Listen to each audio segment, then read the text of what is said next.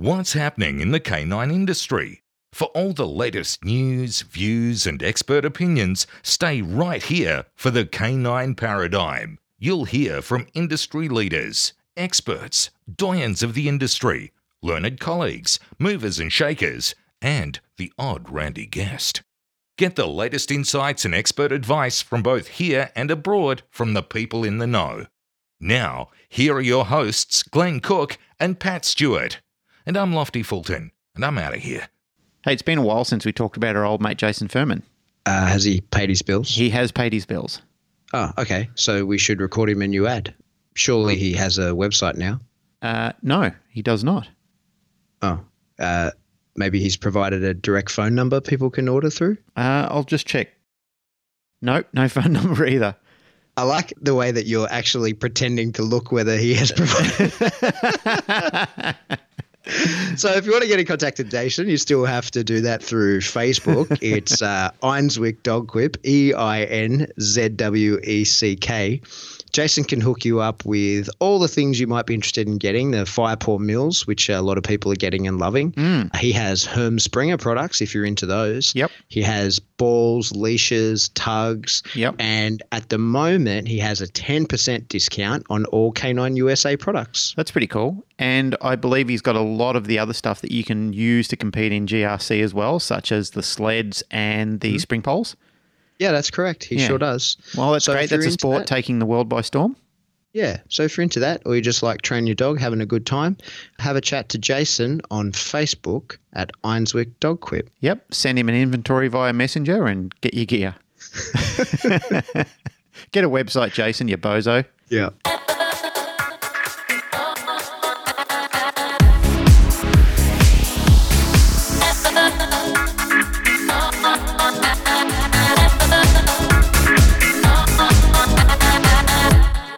Welcome back to the Canine Paradigm. My name's Glenn Cook, and joined in his own studio is my regular co-host, Pat Stewart. Hello. Now that the cat's out of the bag, I thought we might as well tell people that you are in your own home and I'm in my own home. Yeah, that's right. We tried to pull the wool over people's eyes and we failed miserably. Well, I don't think too many people mentioned it until we actually brought it up as part of a prize giveaway where they won a dog hand grenade. Yeah. Which is not a live hand grenade, by the way. I just thought I'd better, just in case we've got a snowflake listening to the group and they thought, what are these two buffheads doing, giving hand grenades to dogs? How irresponsible. But Sonia picked it in like a minute. So I reckon a lot of people probably realised that. Yeah, look, there is. Said, the sound was a bit off. There is a little bit of a variation in sound, but it's not too bad. As I said to you when I heard you with old mate, what's his name? Nick Bender. Yeah, Nick. With Nick, yes. So when I was listening to that, the sound quality was actually quite good, and I thought, wow, that's actually very good. So for people who do interviews, depends on the mic situation that you've got. I mean, if you've got tinny old shitty gear at home or just, like Apple headphone things, I'm not bagging Apple, don't get me wrong. I don't want a letter of cease and desist by them, of course, but if you've got good gear and it's a decent connection with your Skype connection, you can get good sound out of it, which... Yeah, well, we thought we'd get away with it because I'm using the exact same microphone that I use in the studio there, but I guess it's just that connection, right? It doesn't come through as clear. Anyway, doesn't matter. Yeah, it doesn't matter. It still does the job, and we get through the interview quite well, I believe, anyway. I'm the fussy one about sound, so I should know. Yeah, you are the fussy one. Yeah. Hey, so we're going to keep working through that list because we haven't been able to organise a guest. We've both got I've got my ass hanging out with the Silver Knee Popo School. So there's no time to get out there with you. And then therefore we didn't have any time to organise an interview or a guest because we didn't even know when we were going to podcast. So we're fitting one in. So we're going to keep working down the list of topics that people gave us. Yeah, you're right. Look, at the moment it's...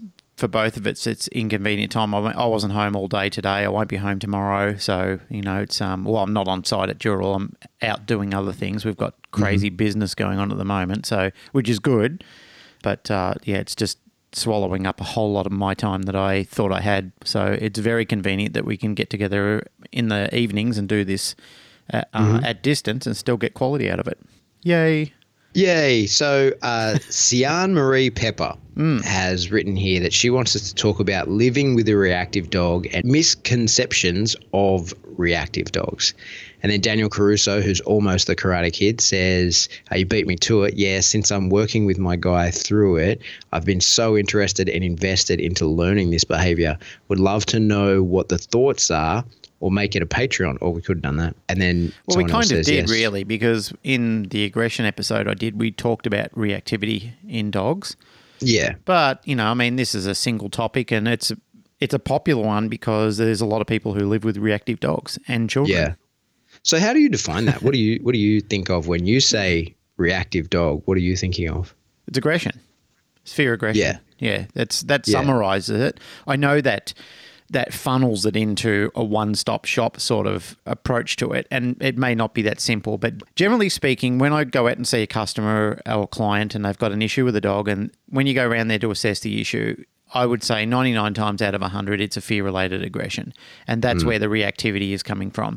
And generally, again, it's poor socialization. That's my summary when I'm even speaking to them over the phone. Like, as we start to do the interview and we start to undress and unpack the situation, we start summarizing when did they get the dog, what did they do with the dog, what was advised to them, how much training have they received, and the list goes on. There's a myriad of things that must be asked to summarize. What is their assessment of the issue? What do they know about it? And when did it start? How frequent is it? What's the intensity level like? There's a number of things that should and must be asked, I guess.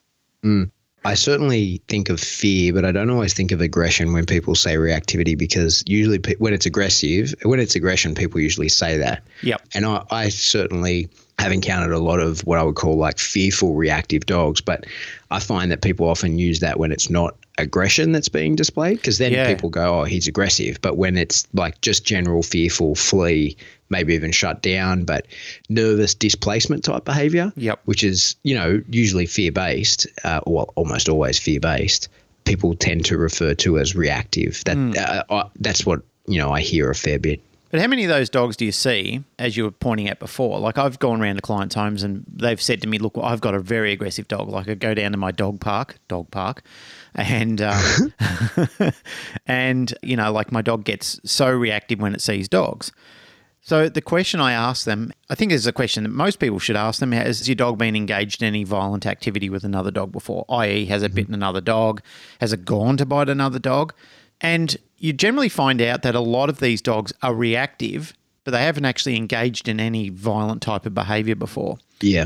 So on closer inspection, when I've gone down there with them and they've not trusted themselves to handle the dog around other dogs, but I've handled the dog for them, and we've met, a dog that's physically in the same sort of ballpark that dog is, and the dog has a very calm demeanour and characteristic. And you've also got a willing participant who's accepting of having that dog being brought over to them, or your own dog. So in some cases, you might have a suitable pet dog of your own that you would take along to that sort of consult. But I've been to situations before where we have met up with somebody and I've said, look, I won't get your dog involved in the situation. I need you to handle. So we have a good 15-minute conversation around it, how it's going to look and how we're going to plan it out. And that dog certainly is reactive, don't get me wrong. So the dog does react. It's charging at the other dog, it's barking. But when it actually gets over to the other dog, something transpires that has everybody befuddled. The dog is not aggressive, it's just frustrated because it wants to get to the other dog, but the frustration is creating this panicked behavior, which is misconstrued as aggression. And it's not. Yep. It's not aggression. It's full frustration that the dog is not allowed to make contact with the other dog. Therefore, it's a social issue that's been induced by somebody who's overreacted and panicked. And don't get me wrong, I don't want to say to people, when you see that, just throw caution to the wind and run your dog over and see how it fares, because it very well might be aggression where the dog is calling upon the other dog to say, come over here and I'll smash you. We don't want to lead anybody into that sort of situation at all. But I guess on inspection with diligent people, good handlers and good management, a good system in place where all parties are aware of what could happen and how to quickly get themselves out of it if it does turn into something negative, I've generally found that it doesn't. It doesn't turn into that negative situation. Exactly what you're talking about. I see this heaps in my area, and it's almost not exclusively, but I see a lot of it in the Brachy breeds. And so these are people who have bought, let's say a French Bulldog, and when it's a little puppy, they take it to all the places. They go to puppy school where it's like free range playing with dogs. He's got his little dog friends down at the park or whatever. He's almost like a free range dog, and he develops a lot of reinforcement playing with other dogs and really enjoys it. Then as he grows up a little bit, or they're walking around, and these people tend never to have those dogs on collars. They have them on harnesses because they get told brachiophilia or brachycephalia. You don't put him on a harness, don't put him on a collar, you risk damaging the airway. So the dog's wearing like a no-pull harness, like constricting type harness. He sees other dogs, he wants to pull towards them. That reinforcement against his body, that squeezing against his body feels reinforcing, and he feels like pulling and lunging towards another dog is what I should do. I'm being reinforced for trying to get to the other dogs that I want to get to as well. And then exactly as you say, that bark comes out, that frustration, just like I want to get over there. And then at that time, those people tend to give a jerk on the leash, trying to sort of give a leash correction or a leash pop to stop that barking. But because the dog's in a no-pull harness, they actually then reinforce further that the dog likes that stimulus. And then the dog gets the idea, oh, I'm on the right track by barking at this other dog. You like it, I like it. It's generally reinforcing, and that just spools up, and you can end up with what gives the picture of quite a aggressive dog, that every time it sees another dog, it lights up at the end of the line and starts barking and carrying on. And 9 times out of 10, exactly as you say, if and when they actually do get to that other dog, they just get there and want to play with it. There's no aggression in it whatsoever. Well, I guess technically by the true definition that there might be, but it's not aggression towards the other dog. It's aggression through the frustration of the restraint. So it's perceived aggression. It's not actually an intent of aggression by the other dog. It's just purely frustration. It's just, let me at him. I want to get over there. I want to get over to that position. So it's the total concept is perceived. Like our concept or our way of looking at it is, if it quacks like a duck, walks like a duck, it's got to be a duck. Yeah. and by the way, let me say, how dare you, sir, go on to talk about how pressure could be perceived as reinforcing in behaviour. Absolutely disgusting. Oh, how dare I? How dare you? It's absolutely... I'm beside myself here. I needed to drink a glass of water while you were having that conversation with me. I nearly passed out. So here's a funny one. Yeah, go on. Have you seen Steven Crowder does those change my mind? I love things? them. So Jeff, I won't say his last name in case he doesn't want me to talk about it on the podcast, but he says he wants to set up a booth that says negative reinforcement is the only type of reinforcement. Change my mind. Yep. And his argument is that you're relieving the pressure of something. No matter in your pursuit of the positive reinforcer is only inevitably tied to the relief of some negative reinforcer, whether that's hunger, stress of desire, or whatever, you're relieving something.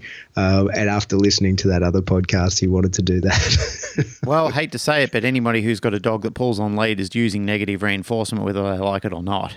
Yeah. Or the dog's almost using it on them. Well, the dog's using it on them. So, I mean, and they'll say, well, that wasn't the intent. Well, it wasn't the intent, but, I mean, it still happened regardless. I mean, the dog's pulling on lead to get to a location. When it gets to the location, the pressure relieves and the dog gets reinforced. Boom. Yeah. Sounds like perfect knee popo to me. It does to me too. Anyway, so, I think reactivity, Sian talk about reactive dogs and misconception of reactive dogs, but I think that part of that... Well, that is a misconception. That is a misconception, what we were talking about before, where people aren't aware that the dog, all it wants to do is socialise with the other dog. But, I mean, I generally, and I don't want to make this a breeder's thing, because I'm around them a lot, I see a lot of German Shepherds do it, and they're very vocal dogs. I mean, Shepherds whinge and howl and scratch at the floor and bark, and they carry on like pork chops. And there's no wonder that people do perceive it as aggression. And that's why I said it's perceived aggression, is they look at it and they think, wow, look at that behaviour out of the dog. I hate to see what would happen if it got over there to the other dog. Yeah. And yet, like I said before, and I know you've done this and many other trainers I've spoken to, they've walked over there confidently, calm, assertive handling. They've taken the dog over in the location of the other dog, allowed the dogs to sniff, and then suddenly you get this play bail behaviour where the dog that had the perception of aggression is actually trying to initiate play, because it's a completely new scenario to the dog. It's never been allowed to do it before because of the perception, but when it is allowed to happen, it's thinking, wow, this is fantastic, I'm here. I mean, naturally. The German Shepherd one, Shepherd one's a bit funny because that's certainly been the case of dogs where I have then seen it is, well, even if it starts out the same picture where it is just a frustration to get there, a lot of the times some breeds then will, continue to display their frustration by biting. And same deal. It may not even be that there's a problem with the other dog. It's not fear-based. It's not dominance-based. There's nothing it's a boil-over like effect. that. Yeah, it's just that I'm coming in hot and whatever's in my way is getting bitten just because their mindset it's that going to they're relieve expressing the stress that frustration. they're feeling at the time. That's right. Yeah, it's a boil-over effect where there's so much tension there. And it's almost like somebody who gets, like they get so angry, they then turn around and smash a wall. Yeah, exactly. Yeah, because they think that I've got to do something to get rid of this pent up energy. Like there's so much energy surging through me. I have to relieve the frustration because it's so intense at this point in time. So some people grab a pillow and scream into it. Some people turn around and hit a wall. Some people get into fights. They might punch another person, and all of that isn't. It's an act of rage at the time where there's so much energy there, and they might straight after doing it, they might think, "Oh shit, that was terrible. What did I do that for?" And immediately feel regret for their action. However, they still went through the behaviour, and generally you find that's the amygdala part of the brain. I don't know. You'll have to ask Dr. Bobby Sapolsky. Bobby Sapolsky, our mate, our close personal friend.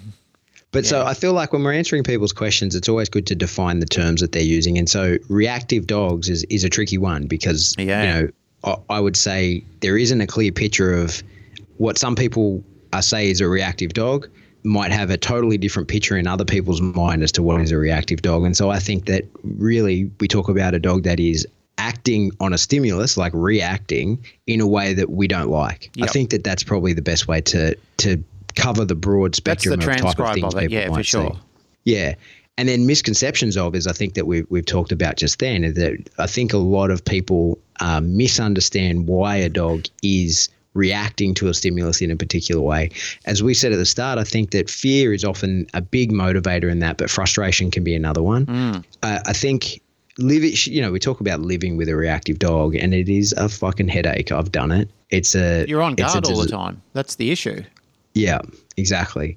And I think that if that reactivity is grounded in fear in any way, shape, or form, the best thing to do is just increase the braveness of that dog.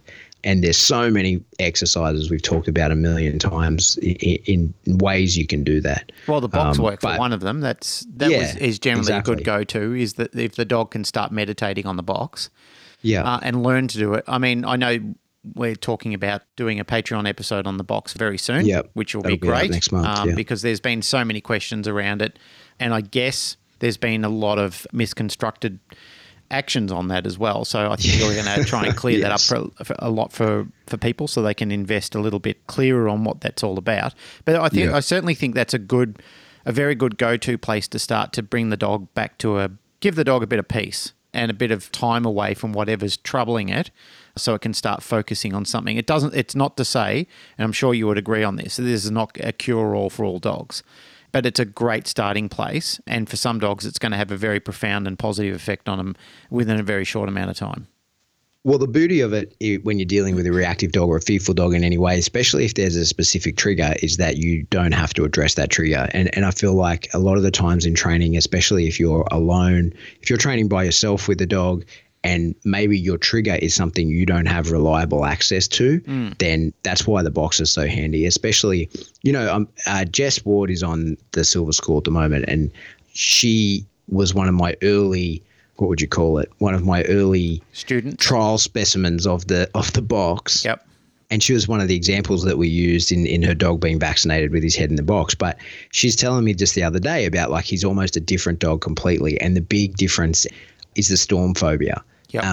And that's one of the things, in the past, before I really knew how to desensitize counter condition indirectly, I have probably publicly even said that I don't think it's possible to address storm phobic dogs that react to storms, because you can't, and I still believe this part is you can't replicate that reliably, because loud noises is only one part of it. There's the atmospheric conditions, there's static in the air, there's so many different things that happen in a storm that you can't replicate. Cascading events.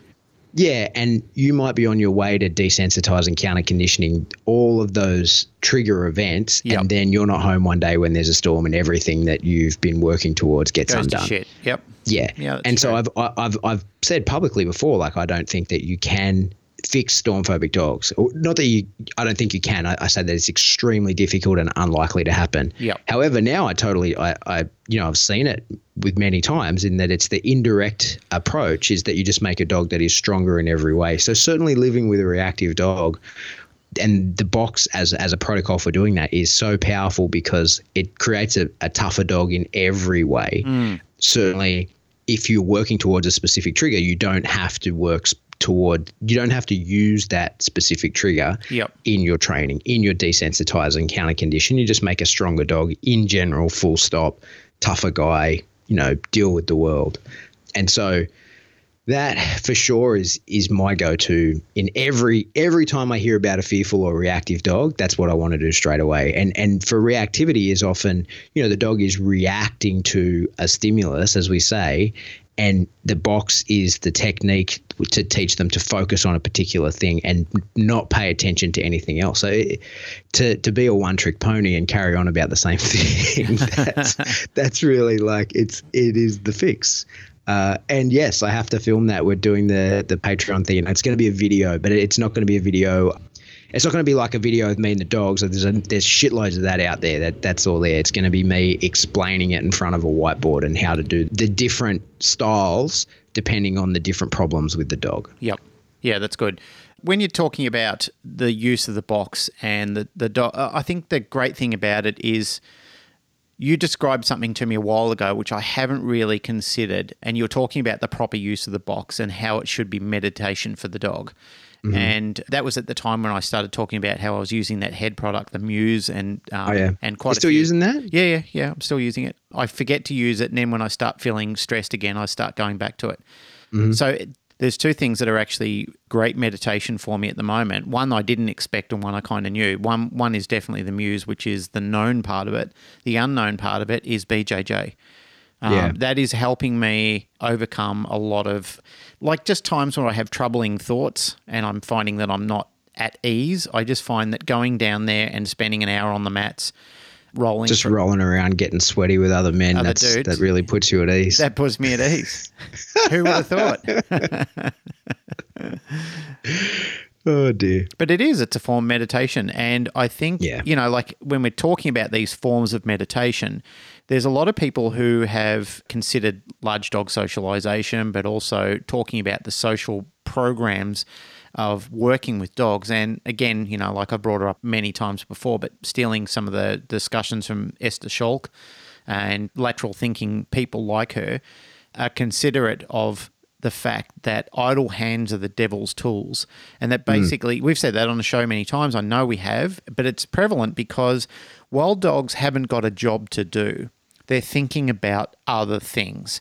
And it's the same thing with people. The worst thing in the world for somebody to do is not feel that they have purpose in life. Mm-hmm. When they don't feel that they have purpose in life or opportunity to do good, then they look for the opposite. And sometimes they don't even know. They don't even realize they're not aware of what they're doing is a bad thing. And we talked about this in the last episode, just a reference to it, referencing your son Rip, about talking behavior. And you said to me, you say he's got an issue. I don't think he's got an issue. I don't think he's got an issue. I just think he's exploring through behavior. And you made that point profoundly yourself. The other thing that I like to make people aware of with dogs all the time is dogs aren't aware that they're doing the right thing or the wrong thing. They're just aware that they're doing the thing they need to do at the time. They're in behavior, and they're selective in behavior because that's what life determines you need to do. So when you aren't as analytic as what human beings are, when you're not sitting there and you're cognitive about what the whys, the hows, the whos, the whats. You're not contemplating everything. And I can't say this with absolution with dogs because, like we've said, many of us have said this on the show before, the jury's still out in the intelligence of dogs. We can't determine how intelligent they are or are not. But from what we do know, what is measurable and what we currently know in science, we do know that dogs aren't as intelligent as human beings. So it's our current belief in science that they don't analyse and deep think about topics that we currently obsess over. Things that there's no such thing as two dogs having a podcast with each other, but they communicate with each other. They communicate effectively. So they're effectively in behaviour with whatever they're doing. And we're the ones that label it. We say, well, it doesn't subscribe to our form of living standard, so therefore it's a bad behaviour, or it does, so therefore it's a good behaviour.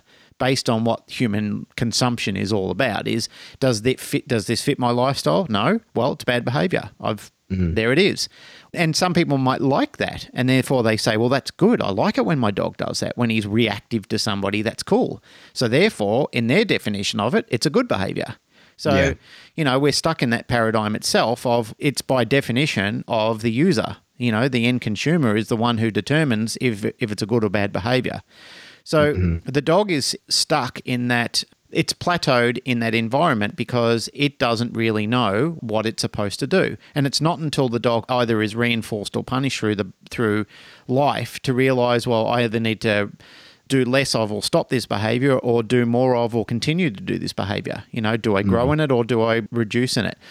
So therefore, I'm a big believer, and I've seen more effect, including the work with the box and many other examples of that, and better socialisation practices, that dogs really do need a job. They need something to do, and especially the dogs that are suffering and have these reactivity issues. This is often the thing. Over the years of doing it, I've looked back and I've been a little bit more analytic. And even this podcast has made me question a lot of things that we've done in the past, and a lot of training etiquette that I've learned and so on, and speaking with people and their preferences in training. Because a lot of the times when you really do look at it, they're not meeting the needs of the dogs. They're not even close.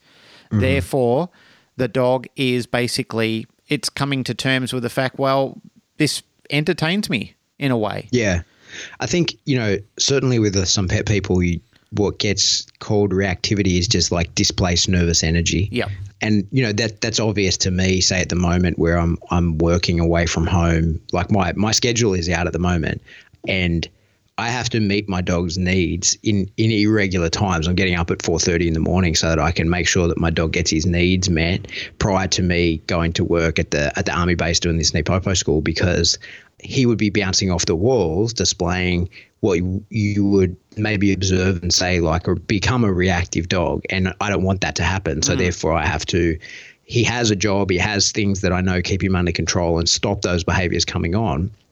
And I'm not around during the day to do those. So I have to find the time I have to give him the outlets. I have to find the time. Yep. We have to go train in the morning. He has to pull the sled. He has to do all those things so that he can keep his shit together through the day. And if you've got a dog like mine and you're not doing those things, and then you're wondering why he's just bouncing off the walls all the time, you might look at that dog and go, oh, nervous, or, reactive to stimulus or whatever, but he's just got a lot of energy to burn. Yep. And he's reacting to the environment because he has such built up energy and it's got to go somewhere. And so totally I agree. It's giving every dog a job and a purpose and a focused training program with something that they do. I think that, again, is an indirect treatment of reactivity and therefore living with a reactive dog, because, that's Sian Marie, that's what she actually says, living with reactive dogs. That's a question. And I know for sure the path to living with a reactive dog peacefully is reducing the triggers, reducing the things that make that dog reactive. And I believe that even if it is fear-based, giving them jobs to do and training that they can focus on will go towards making them braver, not just the box, you know what I mean? Like there's other things, there's other activities you can do, get them on a meal, get them, just training, just doing things in the environment, giving a task to focus on. Yeah, they've got to have a job. Yeah. Yep. As I was just thinking when you were talking as well, like so many different facets of reactivity and we're trying to cover them all. One of the interesting ones I think people don't think about too much is, that dog we talked about at the start that maybe is actually just quite social and wants to play with other dogs. Yep. I manage that in one of two ways. I think that the dogs don't need other dog friends, right? They might like them, but they don't need them. That's a very good point, and that was actually a point I wanted to talk more about on this. So it's great you're going down this angle because it's very. So important. I think I think that if you want your dog to play with other dogs and you're okay with that and you have access to dogs that are safe and the play will be fine, you then just have to control that. And that is a high value reinforcer to your dog. Yep. And so you should approach it as such. We don't, as most dog trainers, and you're always talking about, you don't feed from the bowl. So you don't just give that dog free access to playing with other dogs. You use it as a high level motivator. And for a lot of people, when you're dealing with pet clients and they have a dog that they say, this always made me laugh when I talk to pet people. They say, on our way to the park, he drags me like a freight train, and on the way home, he just walks casually next to me because he's tired. Yeah, and I say, no, it's not because he's tired. It's dragging you to the park because that's his giant reinforcer. Yep. And he's in a rush to get there, and he's not dragging you home because he has no desire to go home. Can't wait to get home to be put in the backyard again. Have I ever told you how long it took me with Harley to stop him from doing that to me? No. When Harley was alive, you know who Harley is. I've told you about him before. When Harley was alive, and this is years and years ago, he's been dead for years now, but when he was alive, it took me a solid month to stop him from dragging me down to the park, and that's exactly the same scenario. So I was relentless about it, and I would not let it continue, and I never, ever let him off lead while he was dragging me down there. What I had to do was totally re-educate him on how we walk down to the park. So it took me a solid month before he finally got it and accepted it and relented to the fact that nothing will ever happen favorably to me while I'm doing this or trying to run and escape to play with the other dogs. So after we conditioned the behaviour, he was absolutely fine about it forevermore. He actually learned at that stage, strut down to the park, run off, burn off all your energy, come back when you're called, hop on the lead, go home, and we get to do it all again tomorrow. Yeah, exactly. So I think that if your dog is happy to play with other dogs and that reactivity to other dogs is truly that they just want to go play with them, well, then you have a very powerful reinforcer on your hands right there, right? Like if you have a dog that's going to nail himself at the end of the leash and you always have that picture of someone who's got the dog on the prong collar and smashing it and the dog's still just trying to fight to get to the end of the leash. Well, that's a lot of hope in that behavior, right? That's a powerful training tool you have there. Those same people are probably using their clicker and the dog barely wants to eat and, casually strolls over to them and is like, oh, have you got some food? And then you've got this ultimate jackpot of going to play with other dogs. So from my mind, I think you're crazy not to use that. I always talk about at the moment, when I talk about markers, I don't think I've talked about it on the show very much because it sort of escapes me a little bit. I don't think of it in training so much, but one of the markers that I definitely have with all my dogs is I just say, okay, and that's a release to the environment. Yep. That's just like literally go do whatever you want. And for my dog, that means, depending on the dog, for Valerie, that means go chase birds. And for Remy, that means, go do backflips somewhere. But it's go and do whatever you want. And then having the ability to release the dog to the environment, it gets overstated. It seems so simple, but a lot of people don't ever do that. They finish their training, the dog's on leash, okay, and they go, yep, good job, we're going to go, right? And the dog never gets to go and be free. Yeah, it's unclear. And what I like about that is then when I have distractors in the environment, they're not distractors, they're indirect rewards. And I'm trying to, as much as possible when I talk about training, is to get away from that word distraction. I don't believe that a dog can be distracted by anything. He's just motivated in another direction. You have to control that motivation. And so we talk about, then the club. What do you term as a distraction? Well, I don't see anything as a distraction. If a dog is trying to look at something else other than what I want him to look at, it's because he's motivated towards that. So everything that could possibly distract my dog is just what he's more motivated to look at. It's just more motivating to do that. And so now, if that's something that it is possible for my dog to engage with, if I'm okay with that, then I'm crazy if I don't use that as a reinforcer. And the classic example, when we have people in the club and they say, oh, I can't come to training because my dog's in heat. I'm like, no, you come to training. And they're like, oh, I have to be careful. I'll make sure the dog empties out like right at the front of the field. I'm like, no way. take her on the field and let her piss on the field. But I want to know exactly where it pissed. I wanted you to put a flag in there, and I want to know exactly where it is. And now that's my reinforcer, because that's one of the most strong things. This is one of the strongest things my dog can find as a reinforcer. And if I know where it is and I control my dog's access to it, then that's really powerful for me, because later when my dog smells that, he will still perform tasks under control because he thinks it's possible. He'll be released to that. And the only way he's going to believe that that's possible is because I've done it many times in the past. And so it's the same with the release to the environment, to just go and play with, chase birds, or for my dogs to play with each other, or in the case that we're talking about is to just go play with other dogs. Both my dogs, well, Remy is quite social. Val doesn't have a lot of value in other dogs, but he enjoys playing with other dogs. He would much rather work for the ball or for food or whatever. He would rather engage with me. But if I'm not giving him the engagement that he wants, he'll happily find that with other dogs. And so for 100%, I use that. I use that as a motivator all the time, because when I'm going to need a recall and I don't have reinforcers on me, if a situation catches me by surprise, my recall will work, because I almost always have my reinforcer available to me, because whatever he's at, what some people would say he's distracted by, I say no, at that time he is motivated by it, and he understands that I can call him off of the same way I can get him to drop his ball and come into heel to go and get the same ball again. Yep. If he's playing with another dog, he knows I can call him back from that other dog to come into the heel, because there's a very good probability I'm going to let him go back to play with that other dog.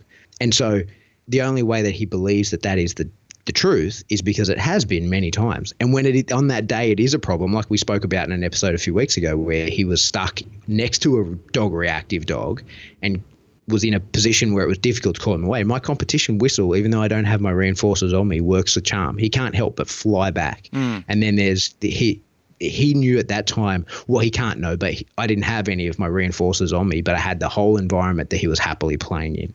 And there's the possibility of being released to that. So I think that if your dog likes to play with other dogs and you're okay with that, and you have the opportunity and it's safe to do so, and blah, blah, blah, all the things that everybody worries about, all those things are covered off.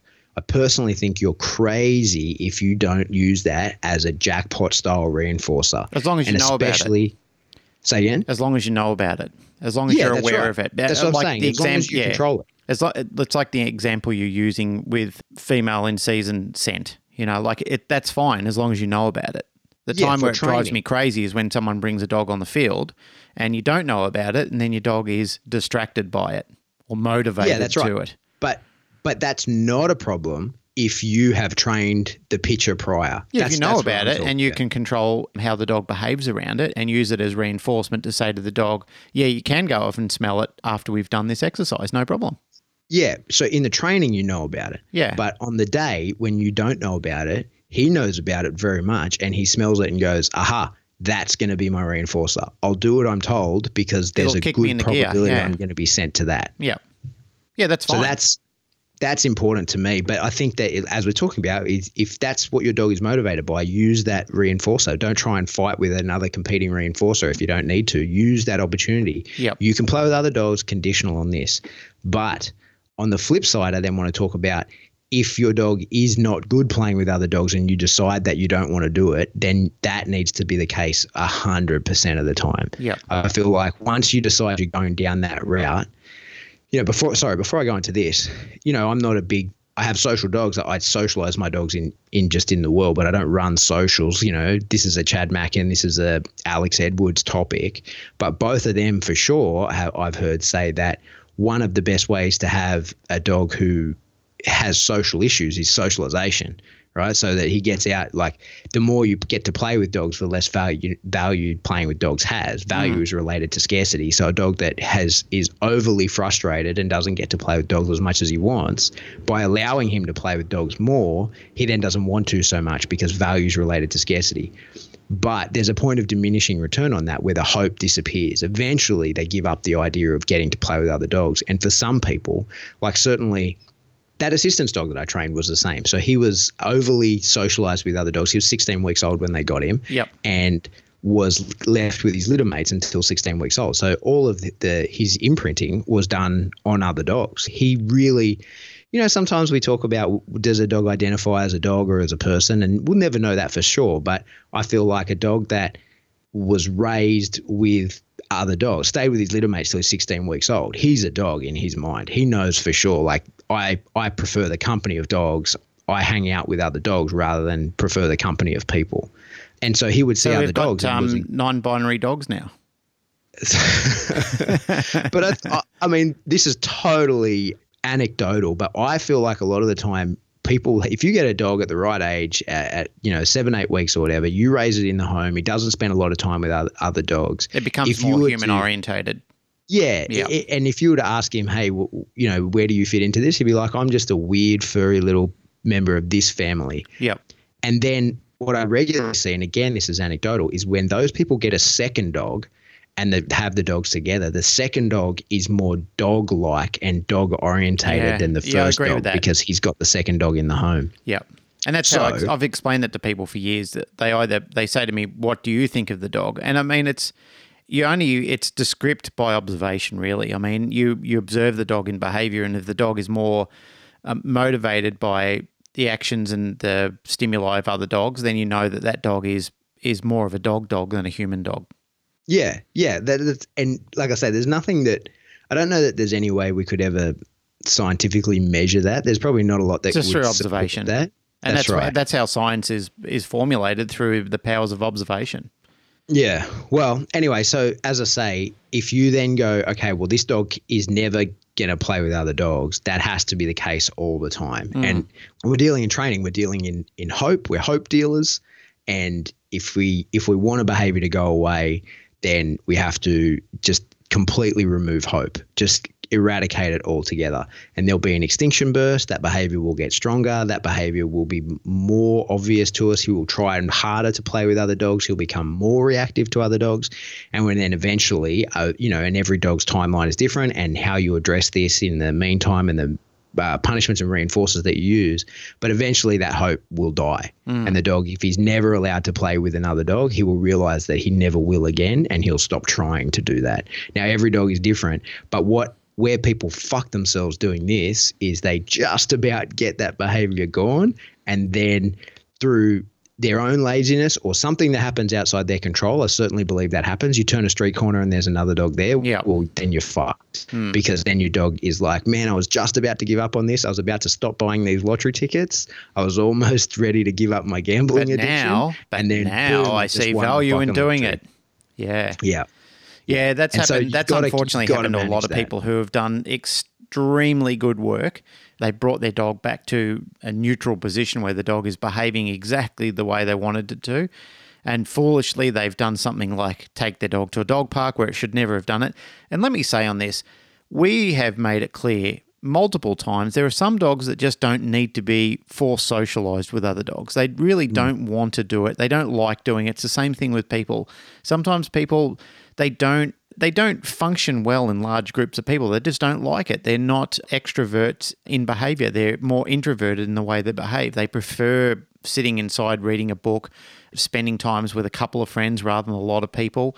And it's the same. I was thinking about this in the car on the way home. I don't know why, but there's conception that, you have to get out there and own multiple properties and wealth create. And if you don't do that, you're a failure. Where other people think to themselves, well, success is not based on having multiple properties and a large bank account and a Mercedes and looking like $1 million. Success for me is grifting through life, enjoying nature and doing all those sort of things. I think this is a misconception that we miss a lot in not only our human counterparts, with our dog counterparts as well.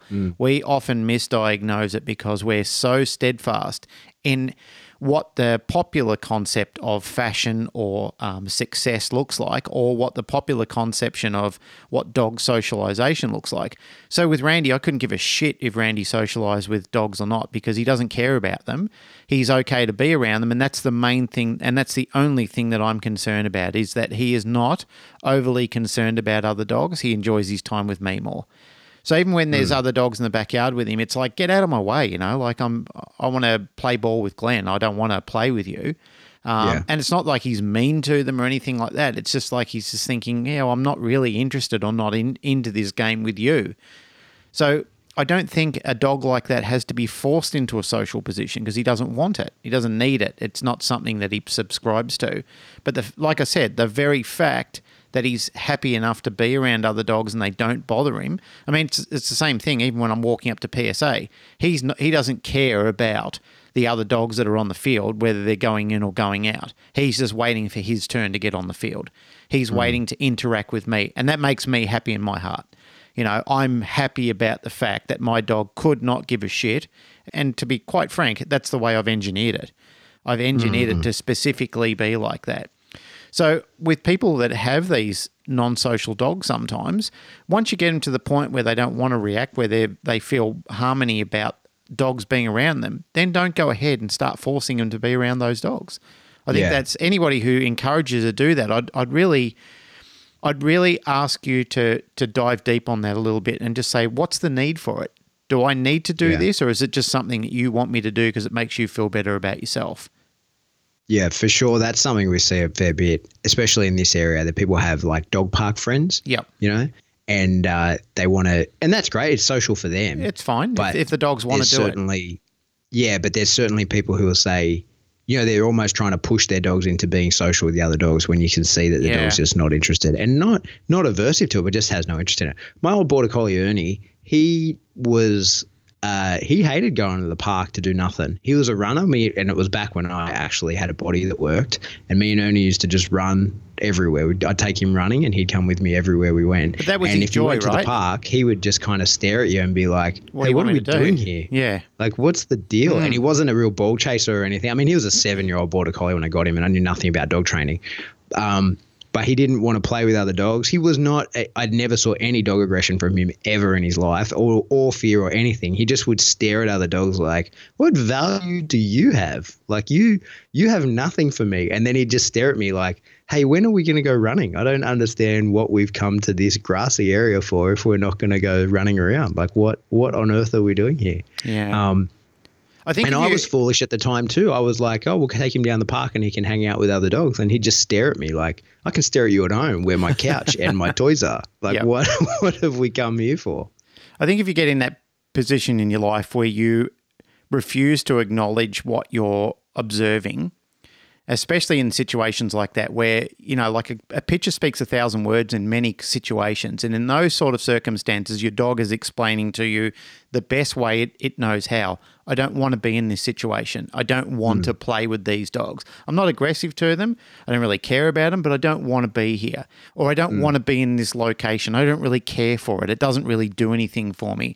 Then if you still insist upon doing that, you have to really question yourself, not only as a dog owner, but if you're doing it as a dog trainer, my God, then you really need to question your craft. Should you be still considering being a dog? Because that's like a science, being a scientist and ignoring observable science right in front of your face and just saying, you know what, I'll just burn that trial and just hope that nobody else noticed it because I don't really want that to be successful.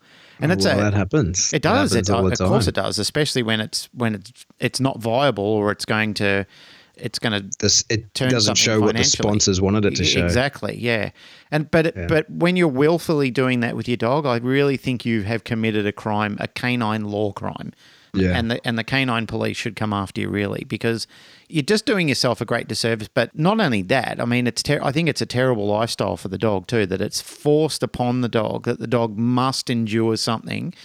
That's one of the things that you said, not that specific point. It wasn't that specific point, but what the point was that you said is that, you know, it keeps you up sometimes at night wondering what all these dogs who don't get drive satisfaction are doing, you know, like are sitting in their backyard and not getting their drive satisfaction met. Well, I think another one, and I think one of the things that I've been thinking about a lot more is why are people insisting on making their dogs do something they don't want to do? You know, why aren't they looking more into the behavior of their dog and saying, you know, my dog doesn't actually like this situation. He doesn't like being dragged off to dog parks, or he doesn't like being taken to the park and having a ball thrown for him. It's torturous and monotonous for the dog. He'd rather be running with me or doing something that the dog enjoys doing.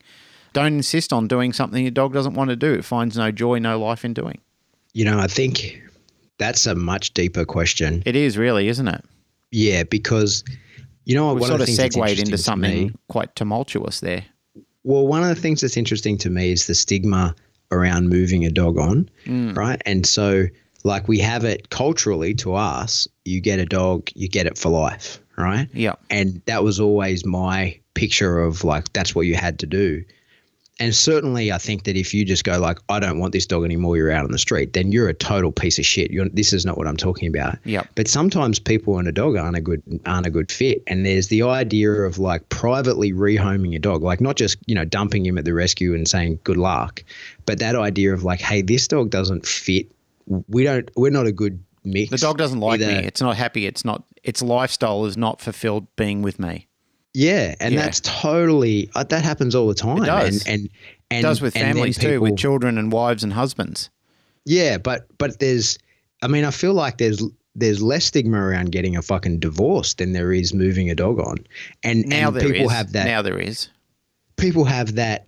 Like, it's a really hard hurdle to get over, and I think even people in the dog world, they kind of find themselves like, no, this is the dog I've got forever. And maybe you've got a great, I know people who want a competition dog and they don't have it. And they're like, well, now I have to wait another 10 to 15 years before I try again another competition dog. I'm like, no, you have the perfect pet dog. Yep. And there are people out there who are in desperate search for that pet dog, and you can just move that dog on.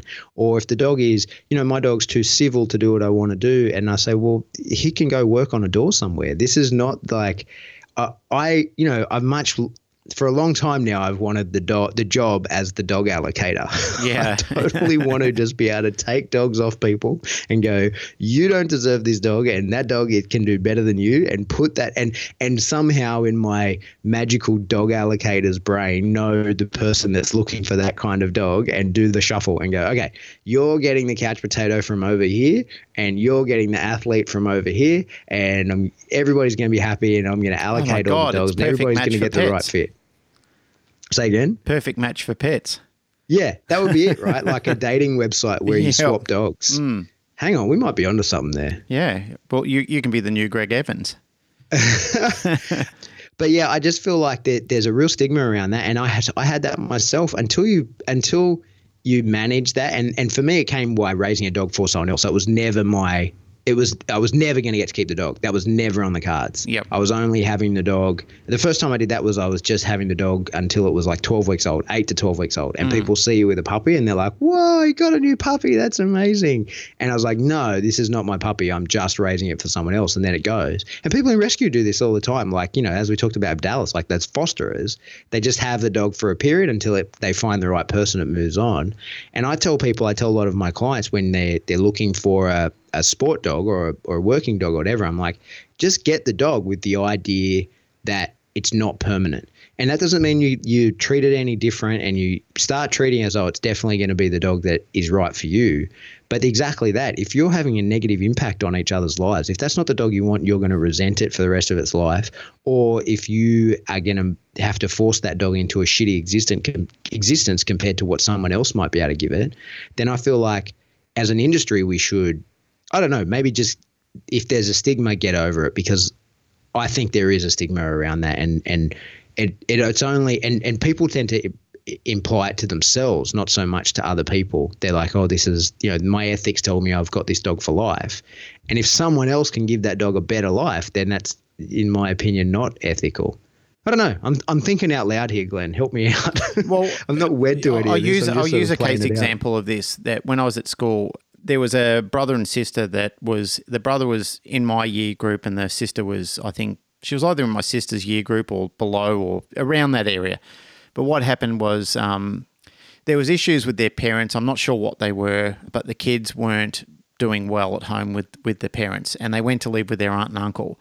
They went from unachievers, in trouble all the time. Both of them were, I think they were mocked and picked on at school. It's not a good situation, but their whole life was just miserable while they were at home with their parents. However, when they went to live with their aunt and uncle, who were a lot stricter on them, who were more demanding of their social activities and the way that they perform their school homework and their curriculum around school, within around 2 years, these two kids had transformed into, they didn't even look the same. The way they looked, they came to school dressed well, groomed well, looked well, ate well, performed well, spoke well. So everything that happened in that transition between parents to aunt and uncle had transformed those children into high achievers. You know, they were academically coming up in the world, socially moving up in the world.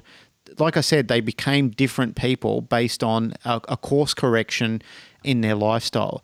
And to reinforce what you were putting forward before is if this happens the same with a dog, like if a dog is not doing well in a home and therefore you take on the due diligence or your duty of care to that dog to rehome that into a better lifestyle where that dog can have that course correction and be the dog it needs to be in that home, then it's like a perfect ending fairy tale. Everyone lives happily ever after. We know that doesn't always work out that way. You know, sometimes that could be a bit of a pipe dream. However, again, you pointed this out before where you said, you know, if you do your job properly and you, rather than just dump this dog onto some unsuspecting schmo out there or just dump it into welfare or something like that, but you actually go out there and look for the right home, understand what the precursors and the requirements of the dog's behaviour and how it would marry up with the right people, and at least do some form of interview with the person and allow them to have a grace period with the dog to see how it goes. I think you could find that you could do quite a lot of justice in the dog's life by doing something as simple as that.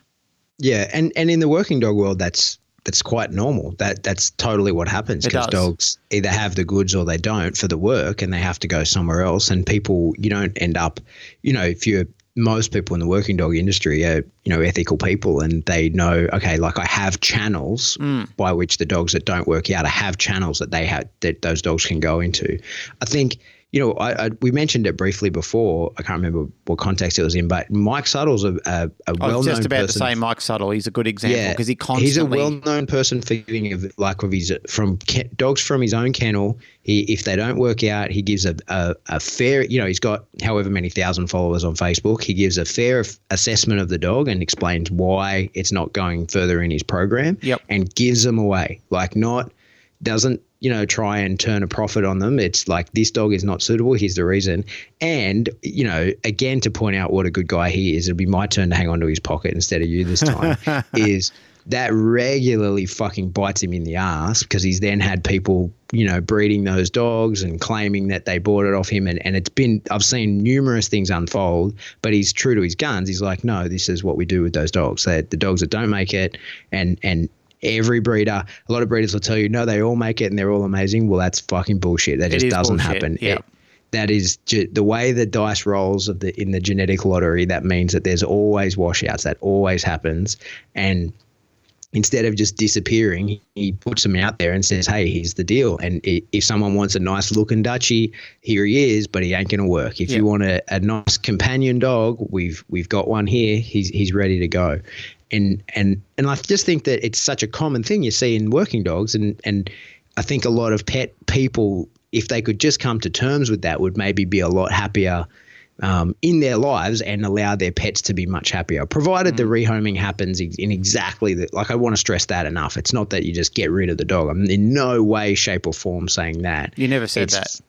Yeah, find the right home and put that dog in the place where he should be. And more often than not, this is a trade, like a trade up. It's because people have the perfect dog for like the type of people who are like, this dog's not doing what I want. It's because it doesn't have the drive that they want. And so that's the perfect dog for someone else. And the people who are looking to move it, like the average pet person who's looking to move a dog on, is because they have too much go in that dog. And if for whatever reason, as trainers and dog world people, we can't motivate them into doing the things with that dog, because that's just not some people. That's just not what some people are going to do.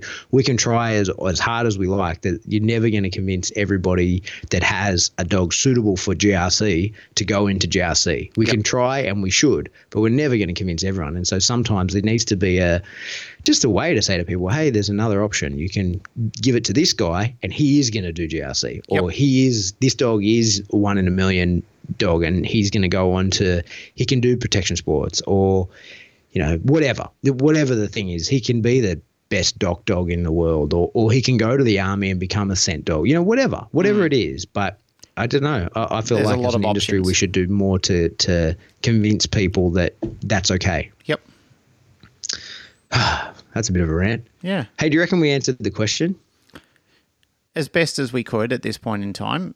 The question was, living with a reactive dog and misconceptions of reactive dogs? I think so. I feel that we did. Yeah, I feel we did answer it, and I would, after we do the episode, hopefully Sian gets to listen to this episode, and I think she will be the one to determine whether we answered it to her fulfillment. You know, it'll probably end up being there'll be like some facet of reactivity that we didn't talk about at all. She'll be like, oh, well, actually, I was talking about doorbell reactivity, so thanks for nothing, you fucks. Well, you should stipulate that in your question. But yeah, I think that's it. Well, if we right? need to do a part 2, we can do a part 2. Yeah. I think manage while you can, address the reactivity. And if it's fear-based, make the dog strong. If it's a desire that uses a reinforcer and do it that way. I am just always careful of that management. I think that so many people fall into the trap of management. I've done it in the past, and I'm more and more convinced that on a long enough timeline, management fails. So give your dog a job. That's my advice to a lot of people: is give your dog something efficient to do in life. It needs to that. Well, yeah, I just think there's far too many unfulfilled dogs out there. They're not doing enough. They need to do more. That's part of the responsibility, guys. I mean, and I know many of our listeners understand this because they're just as frustrated as we are about it, because they're also seeing clients and echoing these same words. But nonetheless, and this is I feel this is a constant bugbear of mine, made mention of it many times and probably will well into the future, is that we are, and we do have great access to such a wealth of information. And it puzzles me, the fact that things that I would have, I just can't believe when I was first learning to train dogs, like you'd have to actually go to libraries and read books and watch old crusty VHS tapes to get access to the information, and it was so difficult to get. But now it's like a 5-second Google search to get a myriad of answers on YouTube and social media, whatever platform you want to do it. I mean, you've got literally thousands and thousands of hours of very, very good work out there that people are giving away for free, that you can pretty much train a dog without putting a cent down for it. The only thing it costs you is your internet connection. That's about it. But some of the material I've read, some of the science papers that people have put up in the Balance Symposium or even on the Canine Paradigm or in other people's forums that I'm involved in, that you're involved in, that many other people are involved in. I mean, there is so much fucking good information out there. It is mind-boggling how people still miss the point on some of the most conscripted basics that are out there in training at this point in time. And I get it, and I said this last week, and I do understand. I know this is an oxymoron in itself, because I just said I don't get it, and now I say I do get it. You and I laughed about this the other day. That was quite funny. But I do understand that, with enough time and practice, you and I could be surgeons. We could do operations if we were taught how to do it. Okay. The fact is that we haven't gone down that pathway. We haven't. That's not. That doesn't fulfill our job satisfaction, basically. But when we have more time, remind me to tell the story about the time I performed surgery on a guy. Well, that is something I do want to know about. But the reality is that we could do it. There's nothing to say that we couldn't do it, because a lot of people go into becoming GPs and surgeons and so forth. But it's the time that they allocate to it. However, I mean, in a pinch, it sounds like you've done it. So. Yes. But I mean, I taught myself to weld watching YouTube. I sat there with my iPad and I just burnt metal until it actually started to work. And that's how I learned to do it. So there is a lot of, my point is, my frustration is there's a lot of I know there's a lot of crap information out there, and there's a lot of people who call themselves dog trainers who aren't. I mean, there's people in all sorts of fields who say they're doctors, lawyers, investment bankers, and et cetera, and that list goes on and on and on. There's a lot of people out there who are in that field, but the reality is there's a lot of amazing people out there too, and I made that point before, who are giving this information away for free. It's just people aren't choosing to access it. They're not making good choices in their information. They're being lazy. That's what I'm trying to get to. If I'm being honest, they're being lazy in their approach to it. Hey, before we wrap up, something I was thinking about before, and I just want to tell a little story and give a big shout out to Alex Hill, who bred my little Springer. Yep. So I've got these clients at the moment, Rachel with this American bulldog, really nice little bully, but he's like 16 weeks old and he's quite a lot of drive. They've cultivated it all. They want to do GRC with him. They've been, as good a clients as you can imagine. Came and did lessons prior to even getting the dog. Yep. Organised a Skype session for me to talk to the breeder to get the dog started before they even got it. Like everything's on track and the dog's doing great. Yep. Well done, guys. But, he's a 16-week-old American bully. He's a enthusiastic player and needs to learn to modulate and regulate himself in play with other dogs, yep. right? And being around other dogs.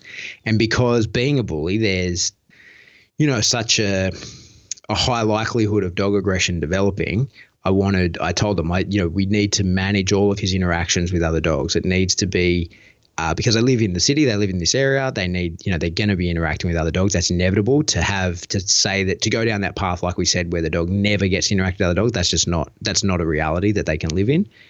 So anyway, little Valerie comes out to work, right? So in my garage, they're about the same size now. He's 16 weeks old.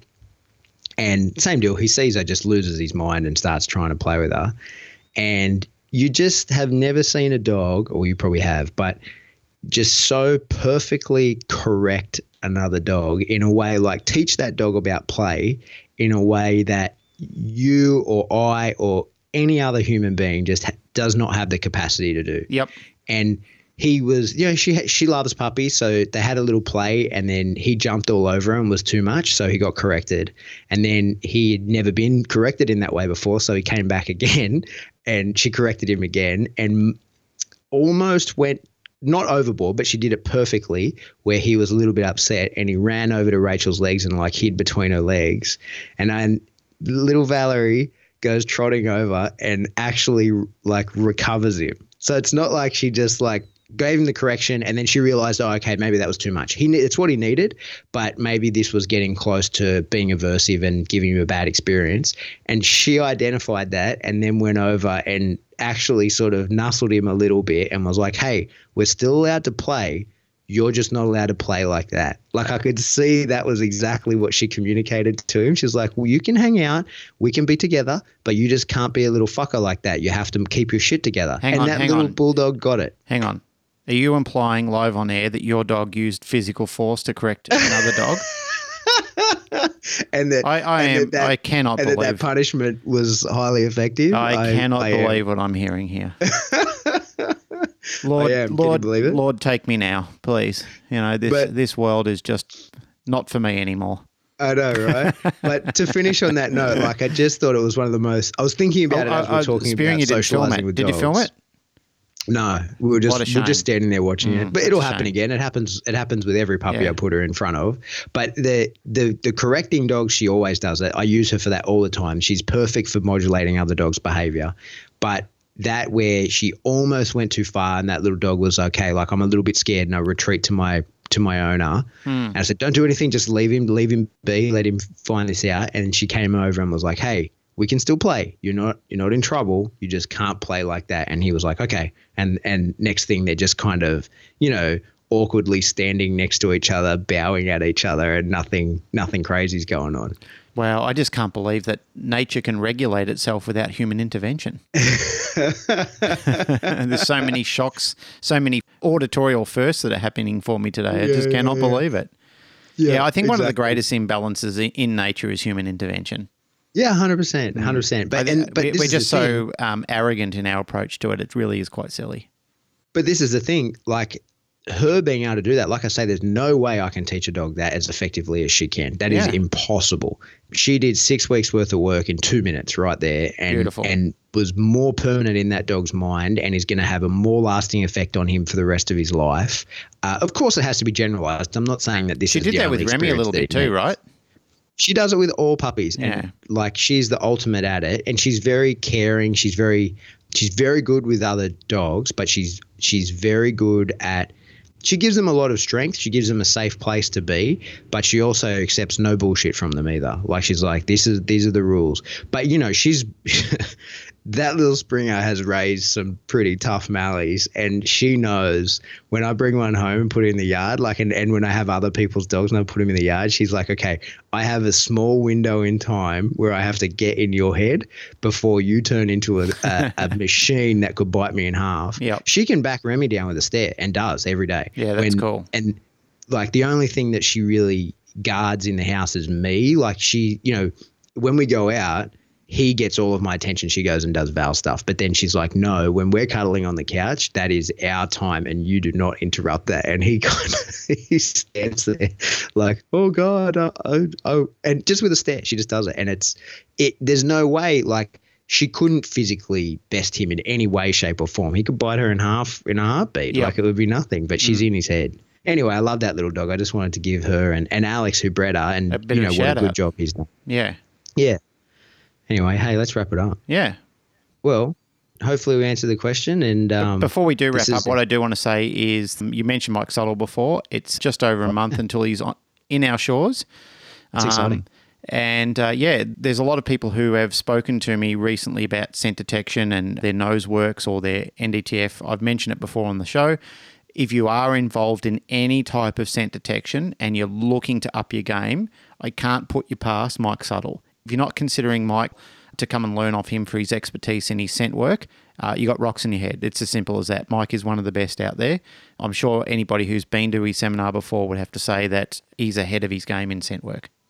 Mm-hmm. Were you jealous that I was holding his pocket and you just wanted to yes, have I did. I had to best you. I had to finish on that.